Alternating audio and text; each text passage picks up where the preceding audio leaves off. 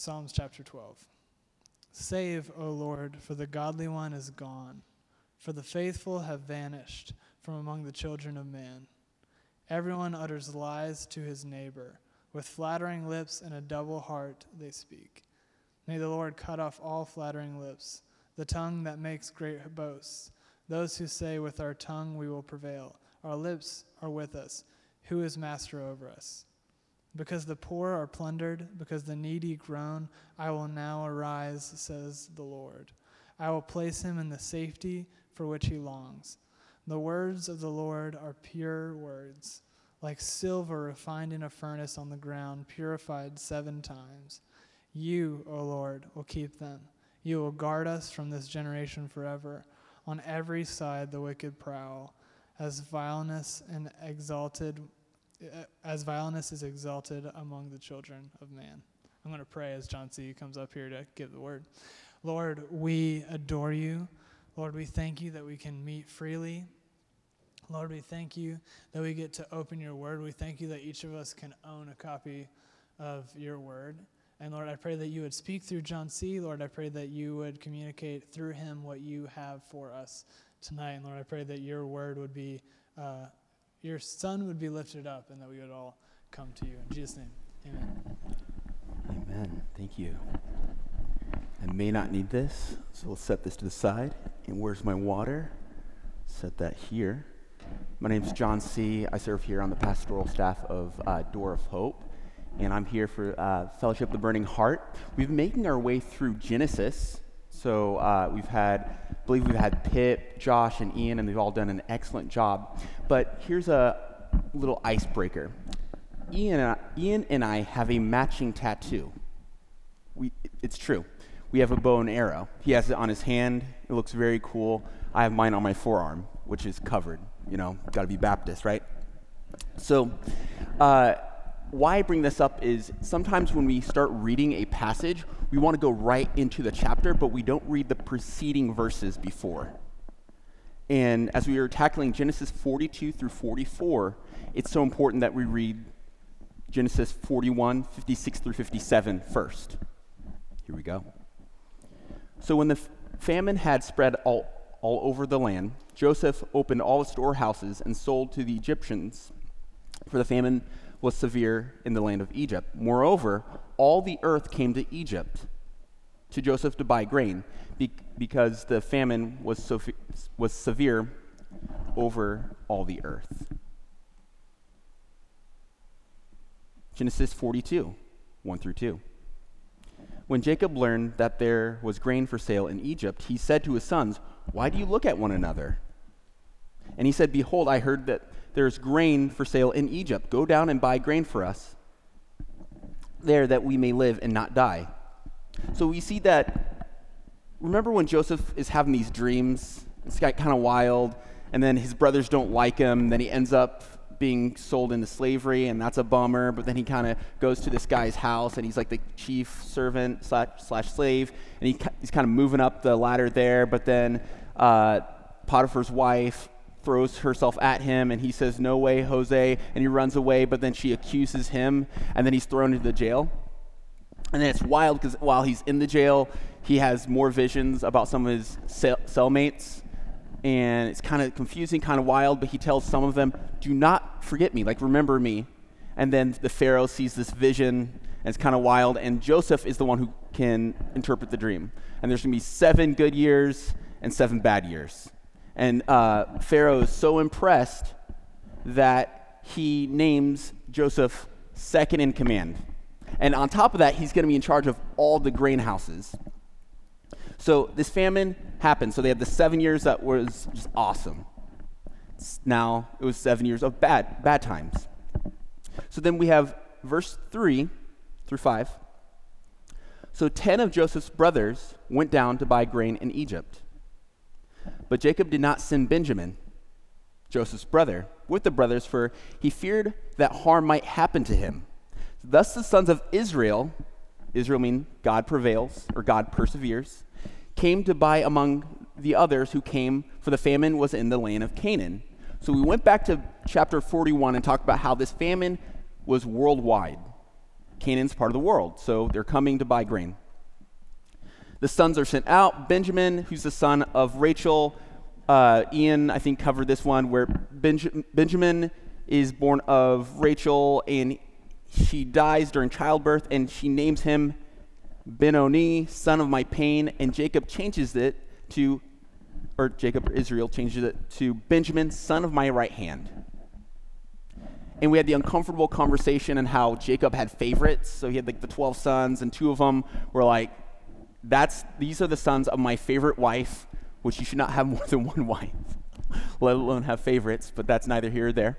So he has 2 wives, and then he has these 2 sons from this wife, Rachel, that's like his favorite, and they give Joseph the coat of many colors.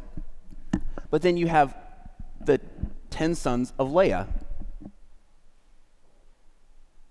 So the sons are sent. Benjamin's held back because this is the final son of Rachel. He lost the other one, remember, because the brothers told him that a wild animal killed Joseph. Verse 6. Now Joseph was a governor over the land, a ruler.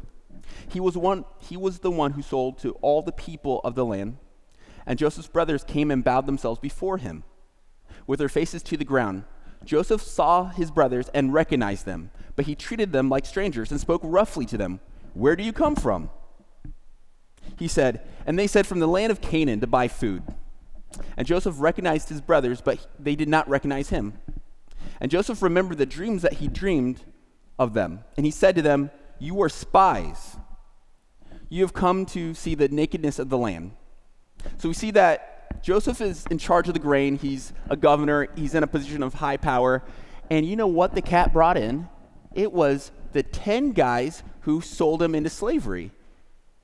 And now, I'm not sure how many of you know a lot of my story, but I went from age 9 to age 20 without seeing my blood siblings. So when they last saw me, I was like this scrawny, skinny black kid on this farm that they'd see during foster care visits. But when they saw me, it was about 11 years later, I was fully grown up. So as we go through this passage, I implore that we read it with grace. We read it in a way that we understand that very few people have gone through this situation. Joseph doesn't know what's been happening in the last 20 years, right? He's sold into slavery at age 17, and they will see him at age 37. And the brothers did sell him into slavery, but for all they know, he's dead. I want to point out that in Genesis 41-44, Pharaoh sets Joseph in charge, so he gets his new title. Let's see if we can say it. Zephnath-Paneah, the man who knows, is one of the translations. He's been there for 20 years, age 17, now he's 37. He remembers the dreams, and one of the dreams that we see in Genesis 37, one of them is think of a farm, and you have the wheat, and some of the wheats are bound together. And so each bound or bind of wheat symbolizes one of the brothers. And this is wild, because remember, there's favorites being played. Joseph is the golden boy. So the other brother's wheat is bound, and it all bows to Joseph's. And they were not too thrilled. And then there's the second dream that Joseph is remembering. It's when the sun and the moon and the 11 stars bow to Joseph. And even when in chapter 37, Joseph tells this dream, Jacob, Israel, says, who do you think you are? So Joseph gets this dream, he says it, and even his own dad is like, okay, let's settle down. You're my favorite, but let's settle down. So Joseph remembers these dreams, but then he treats his brothers harshly. So I had to stop and think, why? Because I remember when I saw Jonte and Jontel again, I remember checking my phone and wait, because they said that they'd be there at 6. And if you know, black people, we tend to be late. So it was 6, and I was raised by white people, so 6 means 6 on the dot. We're going to be there. I haven't seen you in 11 years. And it was 6:05, I got a text message. And then 6:10, I got another text message. I go, we're on our way. We're almost there. It was 6:40 when I got to see my big brothers. So, verse 10 through 13. They said to him, "No, my lord, we're not spies." We're responding. "Your servants have come to buy food, and we are all sons of one man. We are honest men. Your servants have never been spies." Joseph, verse 12 says, "No, it is the nakedness of the land that you've come to see." And they said, "We are your servants, 12 brothers and the son of one man in Canaan, the land of Canaan. And behold, the youngest this day is with our father, and one is no more." So Joseph is accusing them of being spies. And if you park the car for one moment, you think of his role of being second in command in the entire empire, and they were the one place that had food. We have to think that there could be spies. Remember the 10 men went to spy on Canaan? 12 men went to spy on Canaan. 10 were bad and 2 were good. What do you think they saw in Canaan? 10 were bad and 2 were good. Some saw giants big and strong. Some saw grapes with clusters long. Some saw God was in it all. 10 were bad and 2 were good. So we have a precedent where spies are sent out. And then they see something. So Joseph is trying to watch out for his country. So he's probably already on edge. But then he sees his brothers who sold him into slavery that he has not seen in 20 years. The brothers are defending themselves. We're honest men. We have this dad back in the land of Canaan. There's actually 12 of us. The youngest is with dad, and the other one's dead. He is no more. Verse 14. But Joseph said to them, "It is as I said to you, you are spies. By this you shall be tested, by the life of Pharaoh. You shall not go out from this place unless your youngest brother comes here. Send one of you and let him bring your brother while you remain confined, that your words may be tested, whether there is truth in you. Or else by the life of Pharaoh, surely you are spies." And he put them all together in custody for 3 days, rather.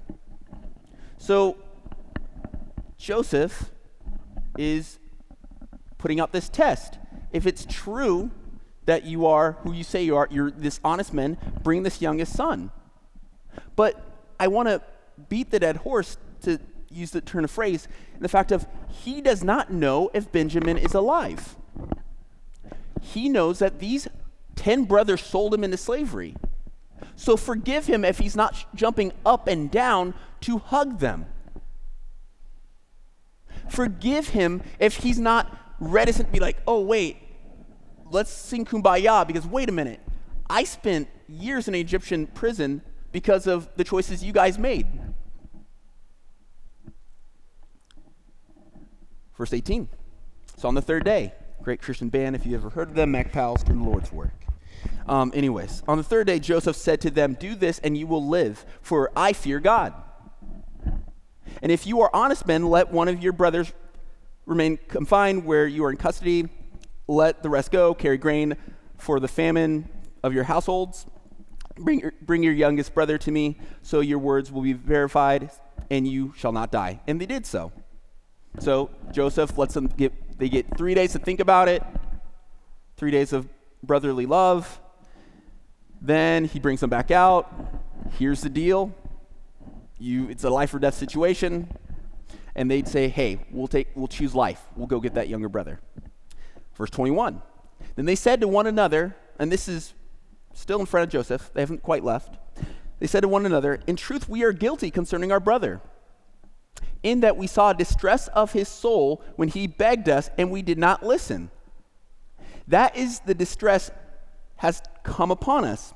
Verse 22. And Reuben answered them, "Did I not tell you not to sin against the boy? But you did not listen. So now there comes the reckoning for his blood." Nothing is better than when a sibling says, "I told you so." Especially when the sibling was complicit with the thing that got us in trouble.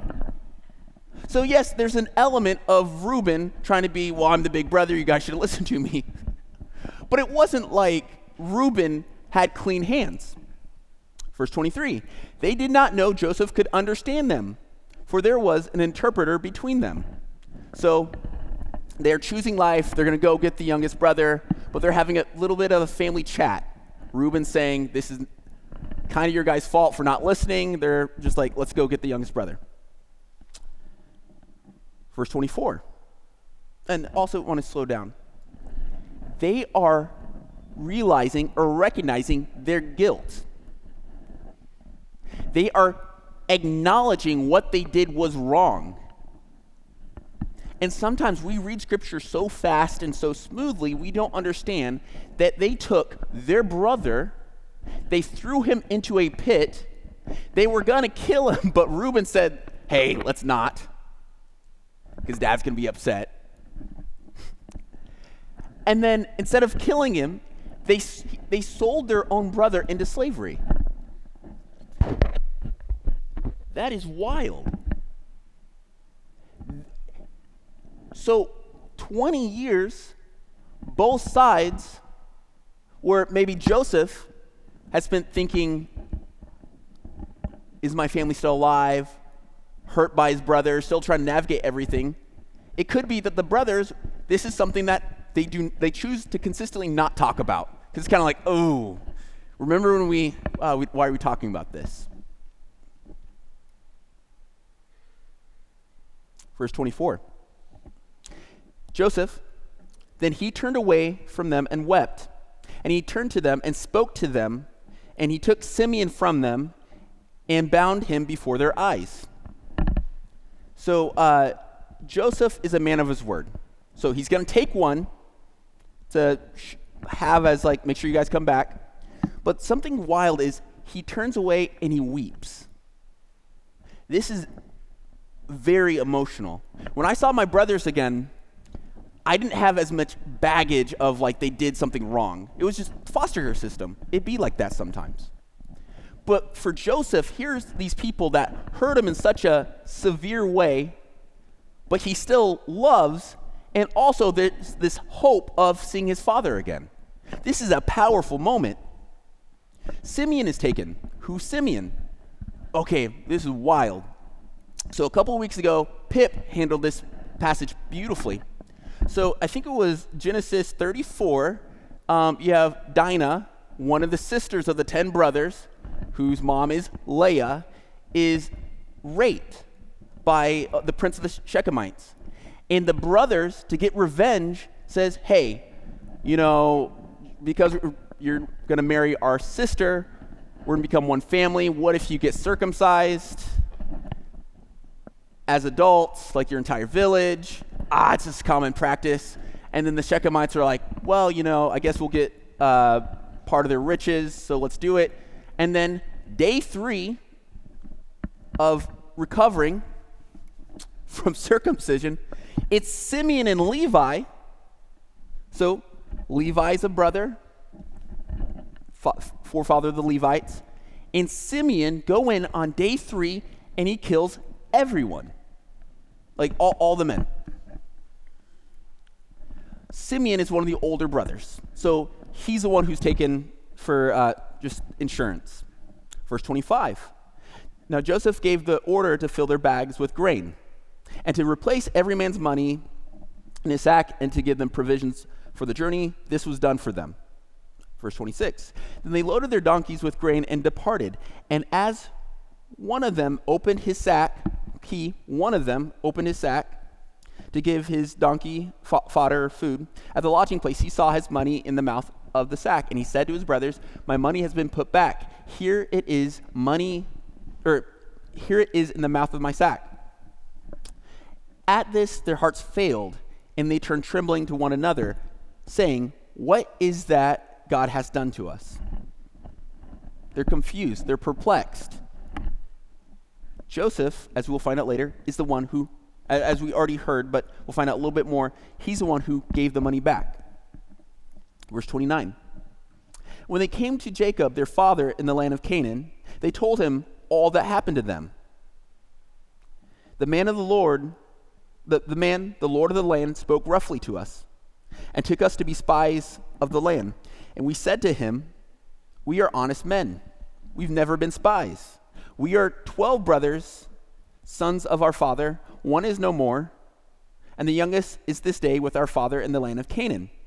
Then the man, Joseph, the Lord of the land said to us, by this I shall know that you are honest men. Leave one of your brothers with me. Take grain for the famine of your households, and go your way. Verse 34, bring your youngest brother to me, then I shall know that you are not spies, but honest men. And I will deliver your brother to you, and you shall trade in the land. So this has to be a little bit awkward because the 10 guys are coming up. And actually, wait, it's not 10 because it'd be 9. So Jacob's like, where's one of my sons?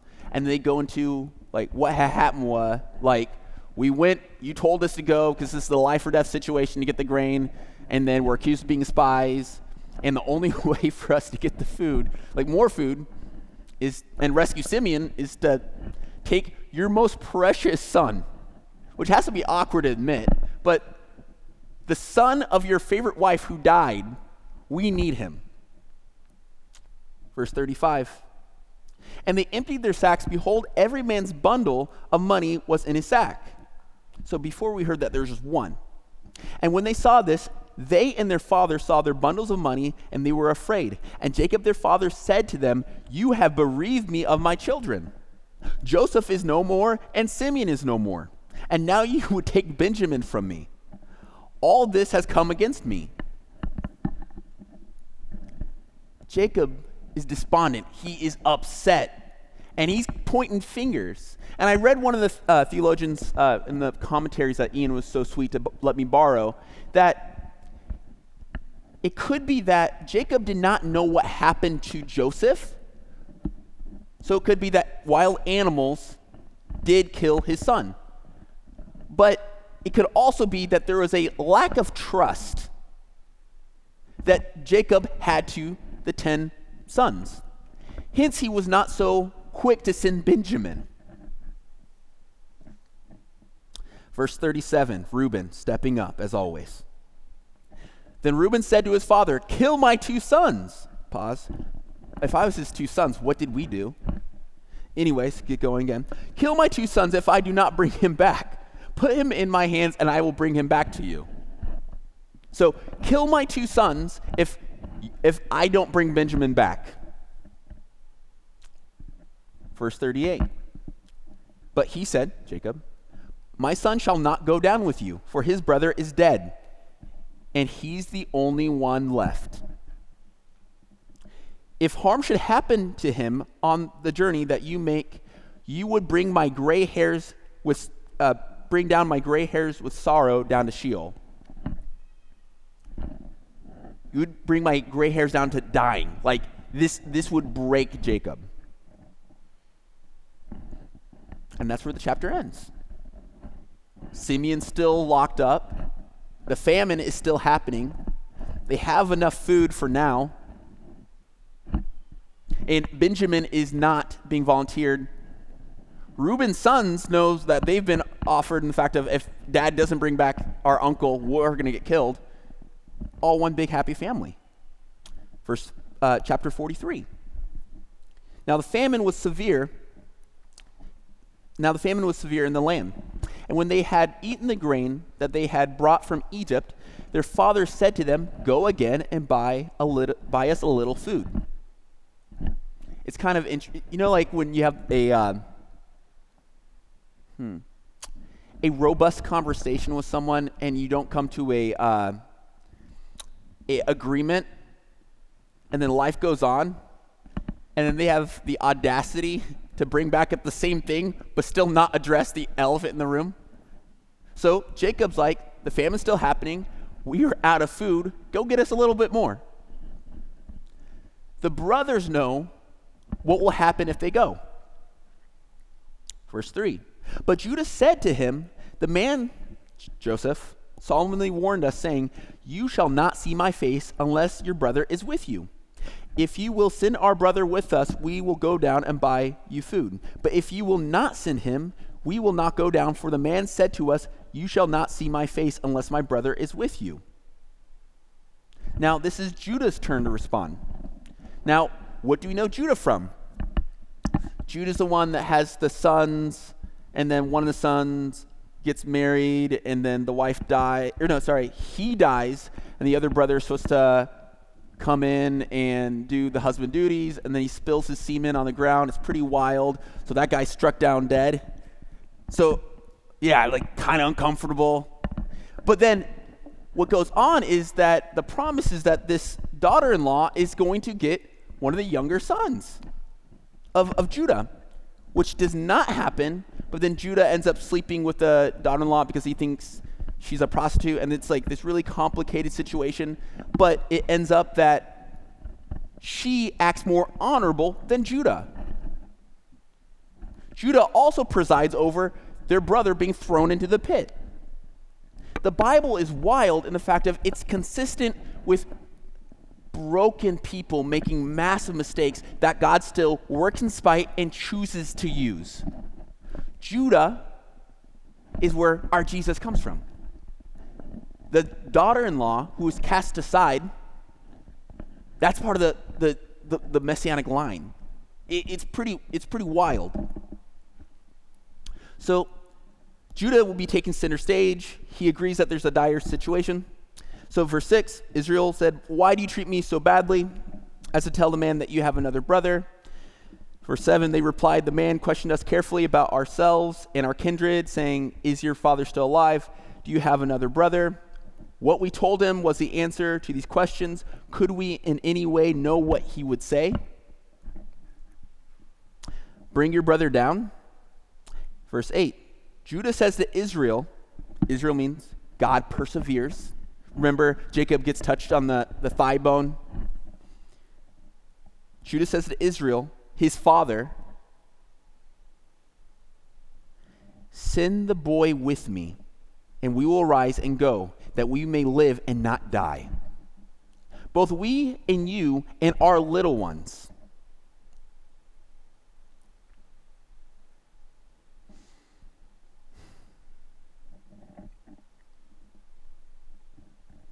"And I'll be the pledge of his safety. From my hand you shall require him. If I do not bring him back and set him before you, let me bear the blame forever. And if we had not delayed, we would now return twice." Verse 10. So Judah steps up and offers himself. "If I do not bring the son, your favorite son, Benjamin, the last of your favorite wife, back, I give myself." Reuben's like, "I have these two sons I will give." Judah is, "I will give myself." Wild. Verse 11. Then their father, Israel, Jacob, said to them, "If it must be so, then do this. Take some of the choice fruits of the land in your bags, and carry a present down to the man, a little balm, a little honey, gum, myrrh, pistachio nuts, nice, and almonds, and take double the money with you. Carry back with you the money that was returned in the mouth of your sacks. Perhaps it was an oversight." So Jacob is taking no chances. So I'm going to send Benjamin. We're sending the money that he gave you back. We're going to give you these choice pistachio nuts, gum, myrrh, all the fixins, as my grandma would say. And go. Just go. Verse 13. "Take your brother and arise, go again to the man. May God Almighty," some translation says El Shaddai, "may El Shaddai grant you mercy. May El Shaddai grant you mercy before the man, and may he send back your other brother and Benjamin. And as for me, I am bereaved of my children, I am bereaved." So I want to slow down real fast. There's this use of servants that's really beautiful. So when the brothers talk to Joseph, "We are your servants," they are acknowledging that the governor is in power. But there's something even far beautiful is when these people in the Bible talk about the Ancient of Days, when they talk about our God. when they talk about our Jesus, El Shaddai, that God Almighty, Jacob understands who's truly in control. Remember the beautiful scene where Jacob goes before Esau and he's like bowing down? There's this humility. It's a realization of one's powerlessness.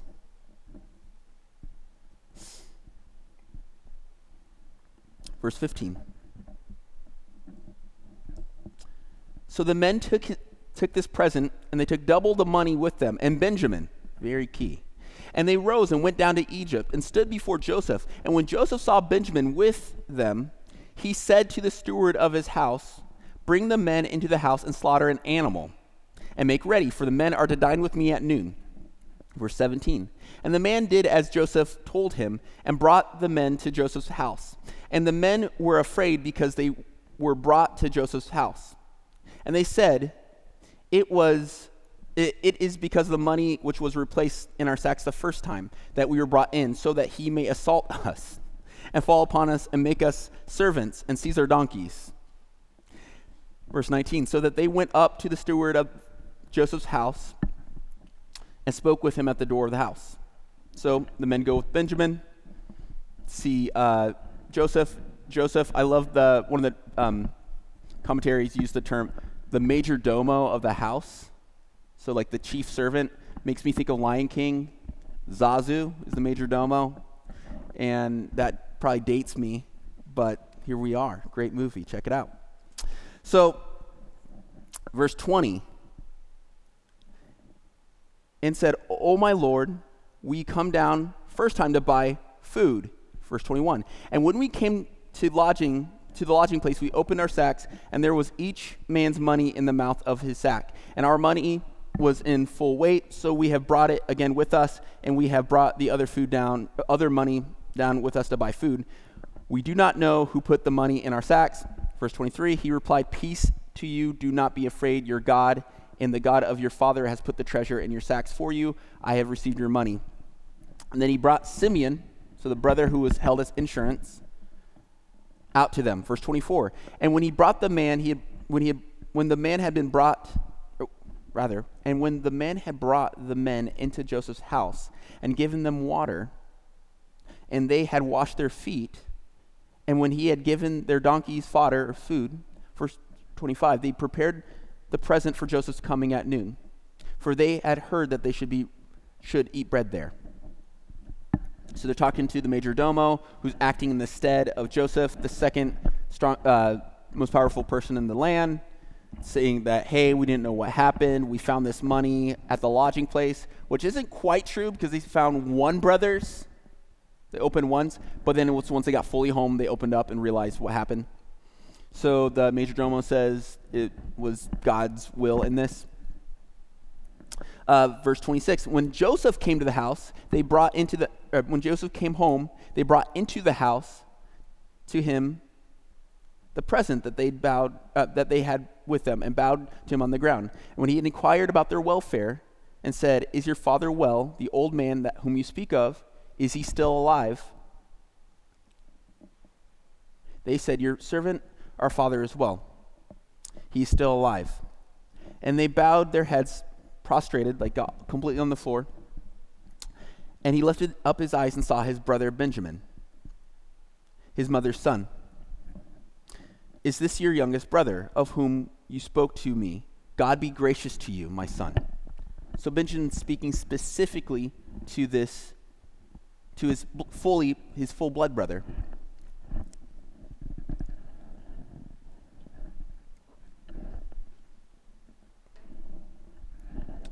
So there's Jonte, Jontel, I'm John Mel. We have a sister named Charmian, and she is gorgeous.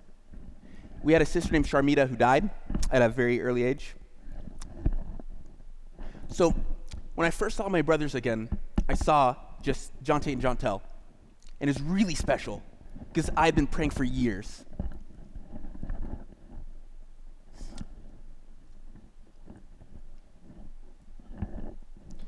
But there's this element of when I saw Charmian that hits different.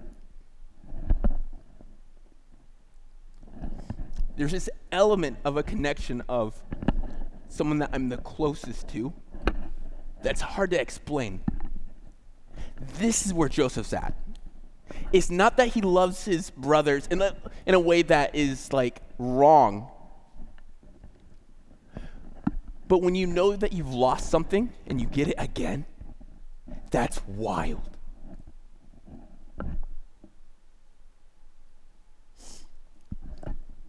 Is this your youngest brother of whom you speak of? God be gracious to you, my son.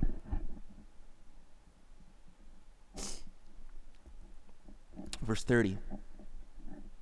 Then Joseph hurried out, for his compassion grew warm for his brother, and he sought a place to weep. And he entered his chamber and wept there.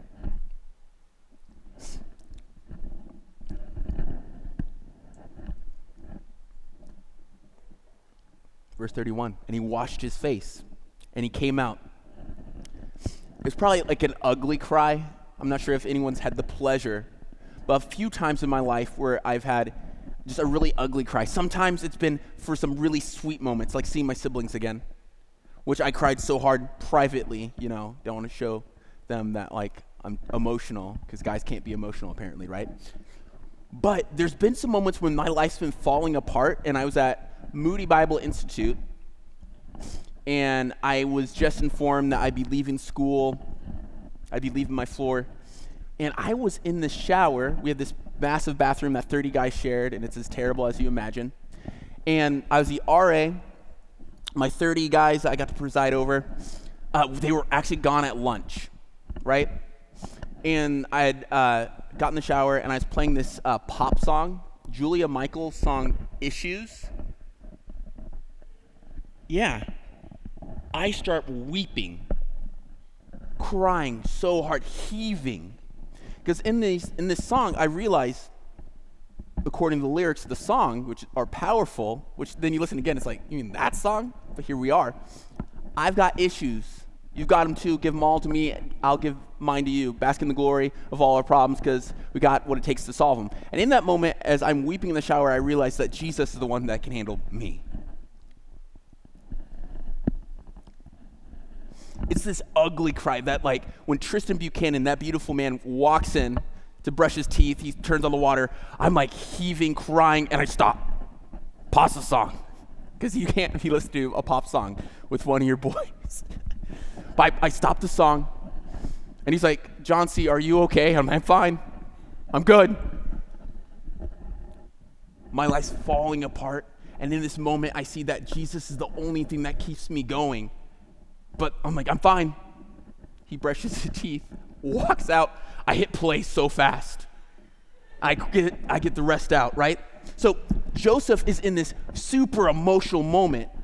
He sees his brothers who threw him out into this pit, and he's being reconnected with them. And then he sees his full blood brother again, and then he knows his dad is still alive. So he washes his face. He controls himself. He says, serve the food. Verse 32. Then they served him by himself, and they by themselves, and the Egyptians who ate with him by themselves, because Egyptians could not eat with the Hebrews, for this was an abomination of the Egyptians. One translator said, this was disgusting to the Egyptians. So no love lost for Egypt towards to the people of Israel. Like this is like something that they did not do. So everyone ate separately. Verse 33. And then they sat before him, the firstborn according to his birthright, and the youngest according to his youth. And the men looked at one another in amazement, and the portions were taken to them from Joseph's table. But Benjamin's portion was 5 times as much as any of theirs. Typical youngest. And they drank, and they were merry with him. So they got drunk. They had a big party. But Benjamin's portions was 5 times larger than anyone else's. Genesis 44. Then he commanded, verse 1, the steward of his house, or the major domo, Zazu, to fill the men's sacks with food, as much as they can carry. And they put each man's money in the mouth of his sack and put my cup in the silver cup in the mouth of the sack of the youngest, with his money for the grain. And he did as Joseph commanded. So once again, Benjamin, son of Rachel, Benoni, son of my pain, now Benjamin, son of my right hand, the favorite son, the one son of the wife who died that's left because the wild animal killed Joseph. He's given this silver cup. Verse 3. And as soon as the morning was light, the men were sent away with their donkeys. And they had gone only a short distance from the city. Now Joseph said to his steward, "Up and follow after the men, and when you overtake them, say to them, 'Why have you repaid evil for good? Is it not from this that my Lord drinks, and by this that he practices divination? You've done evil by doing this.'" So the brothers leave without a hitch. And just place myself in the story, and this is just John C., okay? If so many wild things had been happening on my way to get grain, and then my brother had to be held as insurance, and then also we had to go get the other brother, and then this wild party, but also this same guy accused us to be spies, I would be so glad to leave. And I would be looking over my shoulder, and once we got that short distance, I would breathe a heavy sigh of relief, and this is great. We got out of there. But then there's this command from Joseph.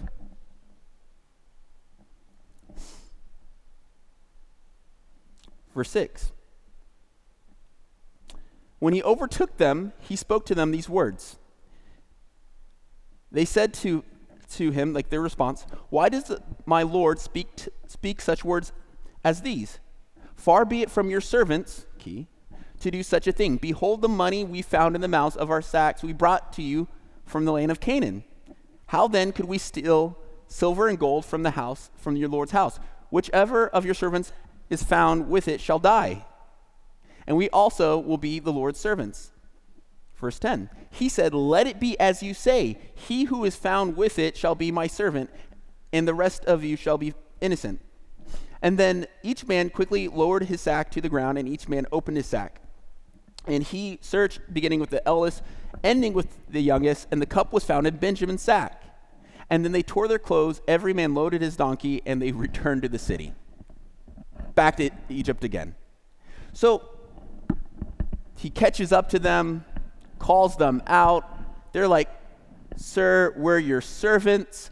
We already had the money that was placed back with us. We brought that back. Why would we rob you?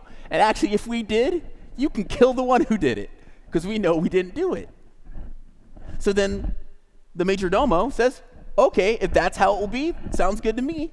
So they start going through eldest, so Reuben, all the way down to precious Benjamin. And what do they find? The silver cup that's used for divinations. And these guys lose their minds, because one would argue this is the worst possible thing to happen. This is the one thing that their father told them not to do. Their ultimate mission was to get food back, because there's a famine in the land, but also it's to get Benjamin back. One could even guess you could lose another of the brothers, and Jacob would be sad.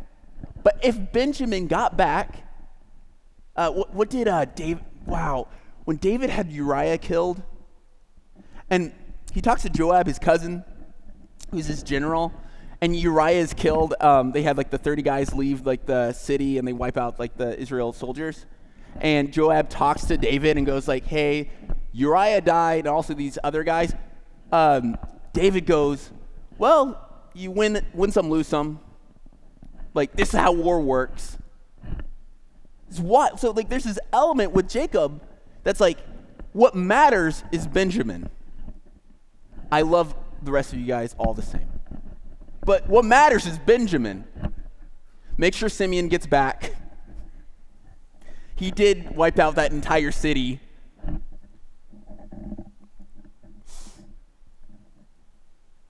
Verse 14. When Judah and his brothers came to Joseph's house, he was still there, and they fell before him on the ground. And Joseph said to them, "What deed is this that you have done? Do you know that a man like me can indeed practice divination?" And Judah said, "What shall we say to my Lord? What shall we speak? Or how can we clear ourselves? God has found out our guilt. God has found out our guilt of your servants. Behold, we are my Lord's servants, both we and he, and also whose hand the cup has been found." But he said, "Far be it from me, Joseph, that I should do so. For only the man in whose the hand the cup was found shall be my servant. But as for you, go up in peace to your father." So Judah is stepping up again. He says, "How can we defend ourselves? But we are all your servants, not just the one who had the silver cup." Joseph, preceding that, says, once again, this uses this term divination. How could you rob from me when you know that I can see things? I'm a soothsayer. Divination. So I kept reading through this week the 3 chapters I had, and that kept killing me. Because what does he mean by divination? Because he doesn't go, "It's my favorite silver cup I like drinking out of. How could you steal it from me?" He goes, "It's a silver cup that's mine that I use for divination." So we have to remember that to them, the brothers, Joseph's brothers, the future forefathers of the tribes of Israel, Joseph is Egyptian. He's part of the Egyptian royalty and bureaucracy. And if you're part of the elite, the soothsayers, you could see things, you'd have these goblets to use for divination. So I'm not saying that that's what Joseph did, but what I am saying is God has allowed Joseph to see these dreams. And what does Egyptians have to understand? Because they're not Hebrew. They don't understand or worship the God of Abraham. So they're like, clearly this man is a soothsayer or divination. So the silver cup has been taken. That was the theologian Alter. He's incredible. Shout out to him. Verse 16.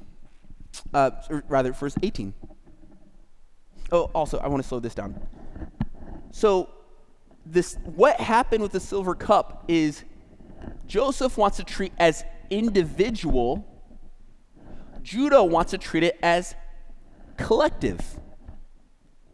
And if we look at the selfishness of the brothers throughout Genesis, this is a powerful moment.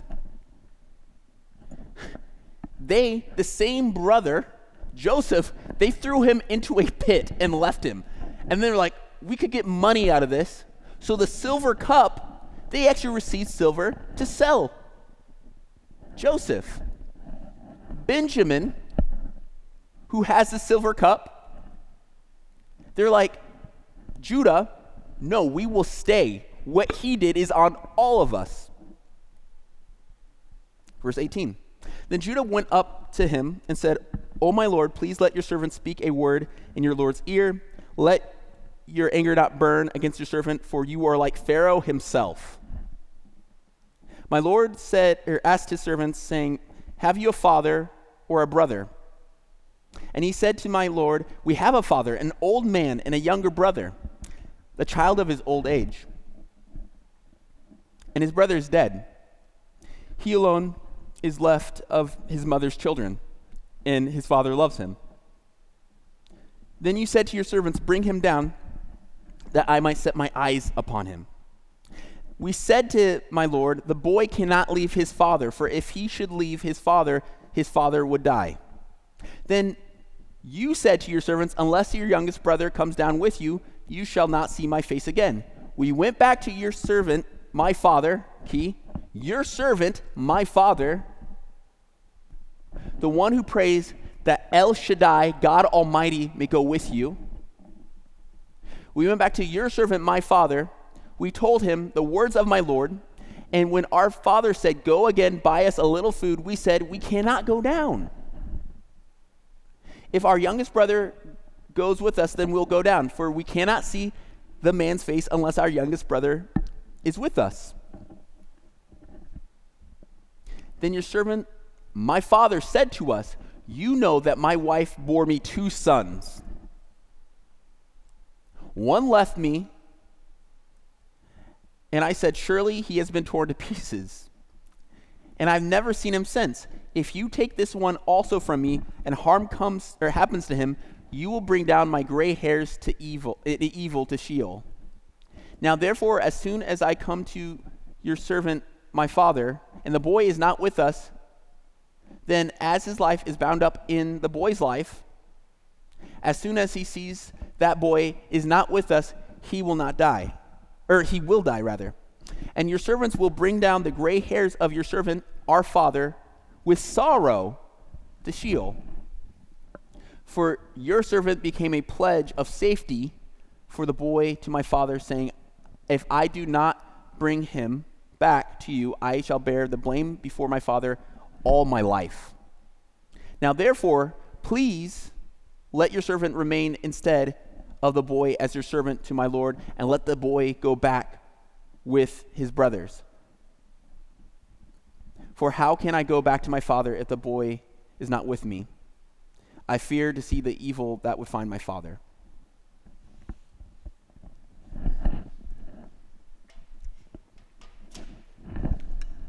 It's powerful. Judah, he's stepping up in this huge way. So Joseph responds. He says, hey, you may want it to be collective, but this is going to be truly individual. We have to think he's testing his brothers, the same brothers who sold him to slavery for silver. He gives this silver cup to the youngest brother and says, hey guys, I know I could have you killed, but what if, we just punish the youngest and you can all go? And Judah's not playing around. He replays everything. He goes, when you first found us, we told you what we were about, who we were, how many brothers there were. You didn't believe us. You sent us back to our father so we could get the youngest son, our youngest brother. Our father was so, just struck by this. He's scared. He's worried. His life is tied with the boy. He uses this term, which is powerful. That was super smooth. Hopefully we're not filming this. There we go. But that being said, so Judah's talking to Joseph, and he says, okay, so we brought the boy back, and if we were to go back without Benjamin, this would break my father's heart. He would die. So instead of just taking the easy way out, he said, I will stay. I will stay. And let the boy go. Because I fear what would happen to my father if Benjamin's not sent back. 45 is next week. I'm not sure who's teaching that one. I'm a little bit jealous, so I need to repent of that, because of the culmination of the story of Joseph is so powerful. But when it comes to reading it, it's just, when we slow down and we realize that Joseph has not seen his brothers in forever, and he does not know what they're about, so he's putting them to a test. And slowly, as we make our way through these past 3 chapters, you see a realization of guilt, and there's this taking of responsibility. You also realize, I'm not sure who's gone through loss. Grieving is a process. Jacob's never gotten over losing Joseph. That's powerful.